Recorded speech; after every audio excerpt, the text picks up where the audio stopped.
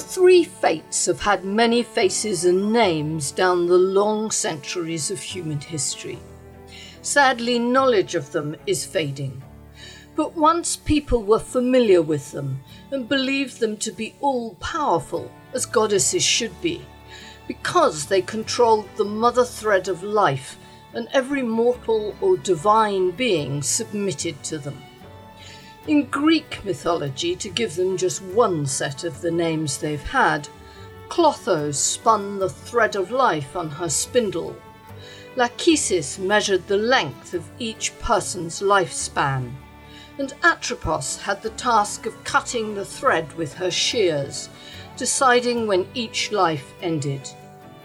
The ancient writers said that Lachesis sings the things that were, Clotho the things that are, and Atropos the things that are to be. I've always wondered which of the three is the most powerful, and have come to the view that they're completely dependent on each other. Each has her own function, and together they're formidable. I found their presence comforting this last year. The thought that they're taking responsibility for each of us, considering us, gives us a way to accept the things we cannot control.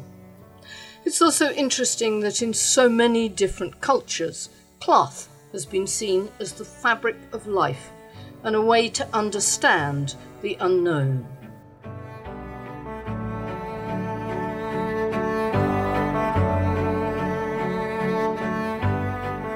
Welcome to the second series of Haptic and Hue's Tales of Textiles.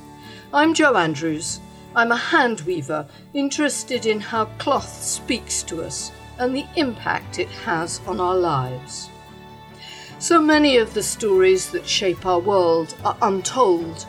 Like a mudlark's treasures, they lie buried on the shore of a great river. But they need to be dug out, carefully washed and examined for us to understand how they contribute to who we are and what we value. That's what this series of podcasts tries to do with fabric and textiles of all kinds.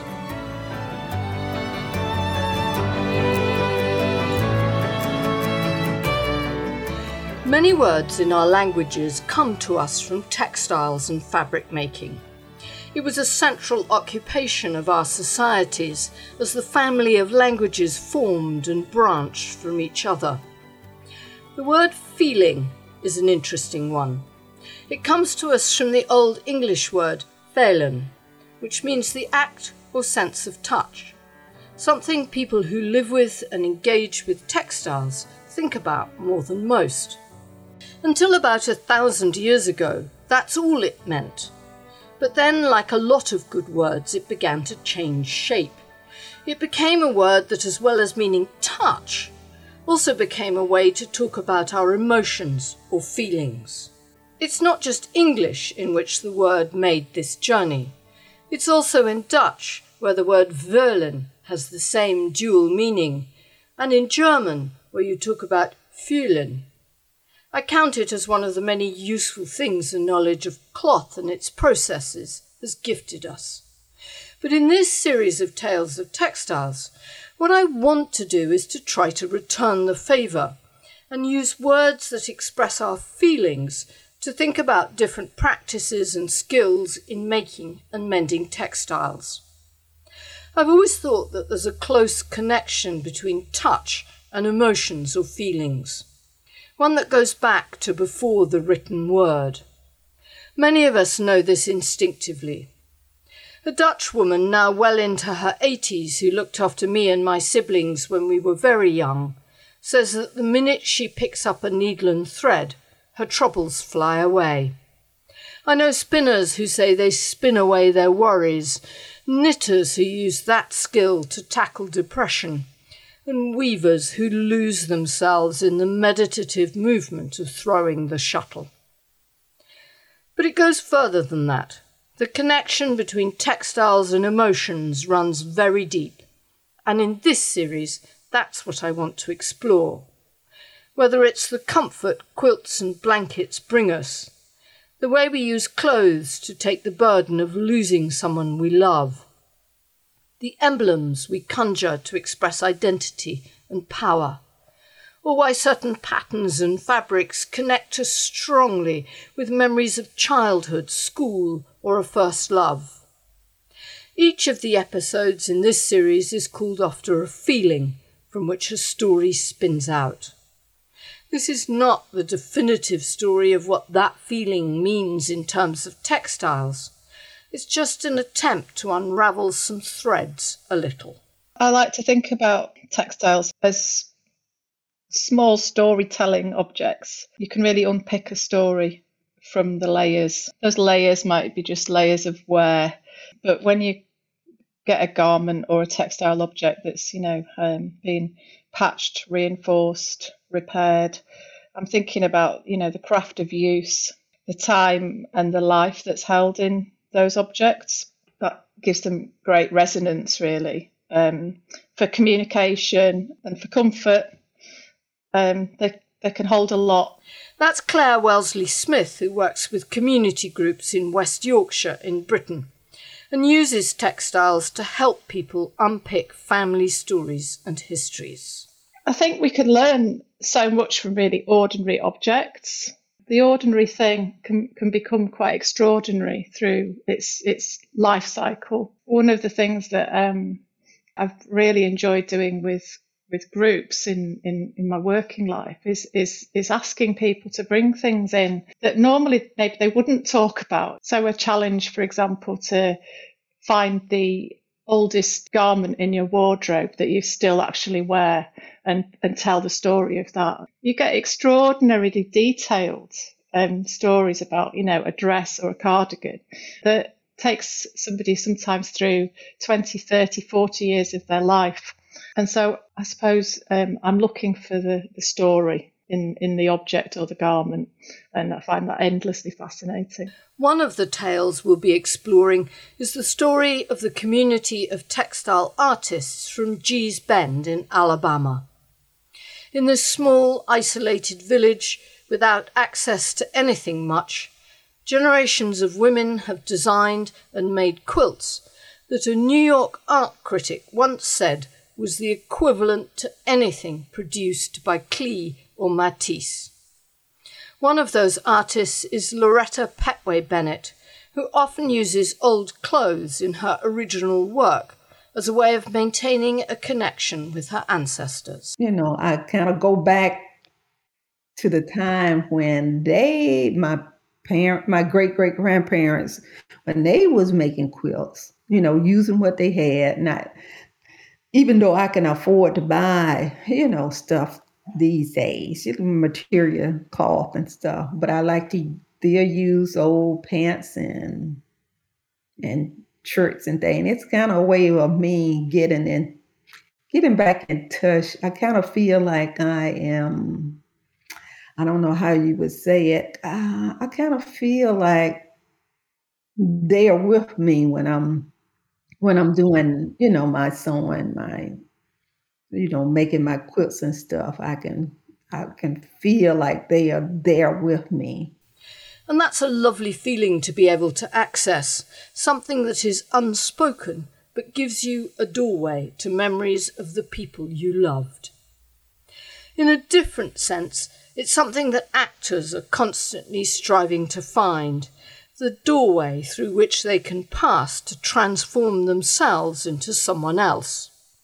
Alessandro Nivolo plays Mr. Dean in the recent BBC show Black Narcissus, and has a major role in The Many Saints of Newark, a prequel to The Sopranos, which will be released later this year.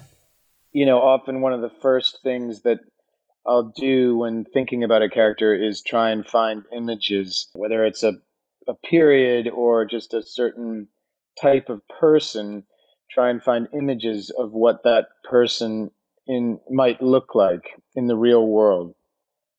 And those visual images are what end up sparking my imagination off. It's just a huge, huge part of character, because I think that the way that people dress affects the way that they are physically, the way that they move, And it's always very strong reflection of a lot of things that are going on psychologically with the characters. So it really is a very high priority for me.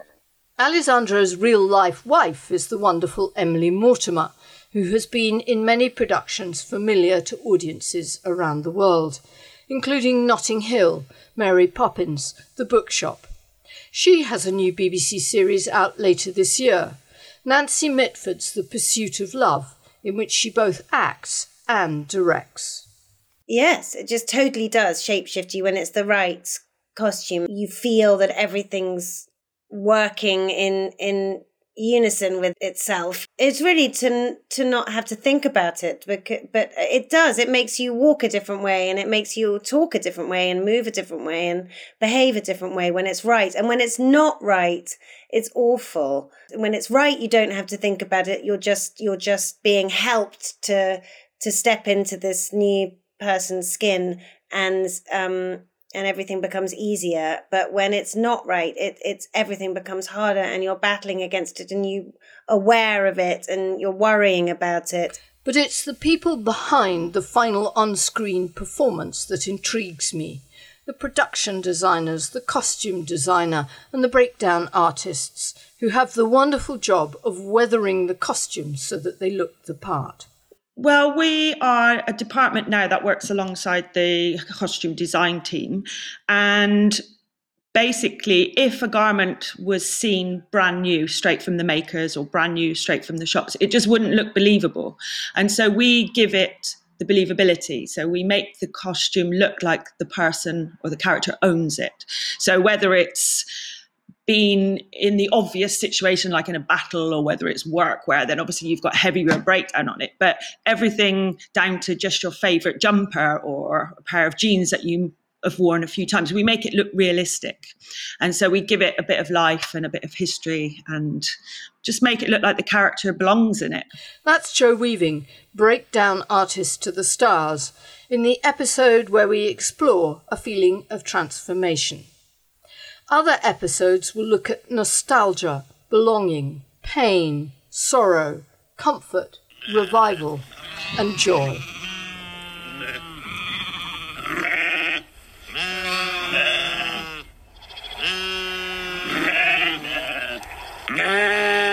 And there is nothing that says joy to me more than the sounds of a lambing shed as the cycle of life turns over again.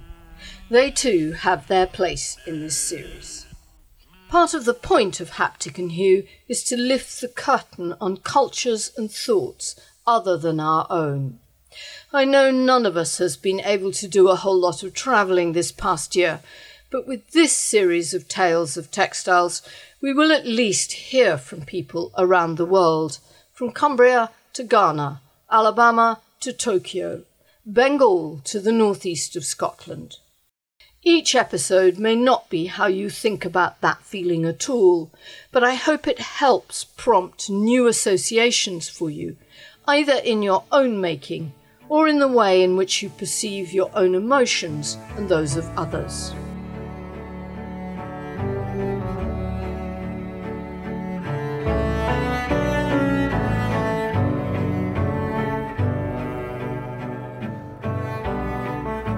This series of Haptic and Hue's Tales of Textiles would not have happened without you, the listeners and writers of reviews. Thank you for all your support and encouragement. It has meant a great deal and given me the confidence to make this second series. I've enjoyed all the reviews, but one in particular struck a note with me. It comes from Kimiotta in the United States. She says, I cannot recommend this podcast enough to people interested in fibre arts. It's so interesting. I've listened to a couple of episodes twice to make sure I didn't miss any details. My 5-year-old son doesn't complain if this is on in the car. It's the only podcast I like that he'll tolerate. I salute that 5-year-old boy who is prepared to listen to Haptic and Hue, and I'm hoping for a whole lot more listeners just like you. This episode of Haptic and Hue was narrated and edited by me, Jo Andrews. As ever, each episode is accompanied by the full script, pictures and links to useful articles and books on my website at www.hapticandhue.com/listen, which is where you can also sign up to get these podcasts directly in your inbox and have the chance to win some of the textile-related gifts I give away with each episode. Thanks for listening, and I'll leave you this time with something that the wonderful Maya Angelou once said. I've learnt that people will forget what you said. People will forget what you did, but people will never forget how you made them feel.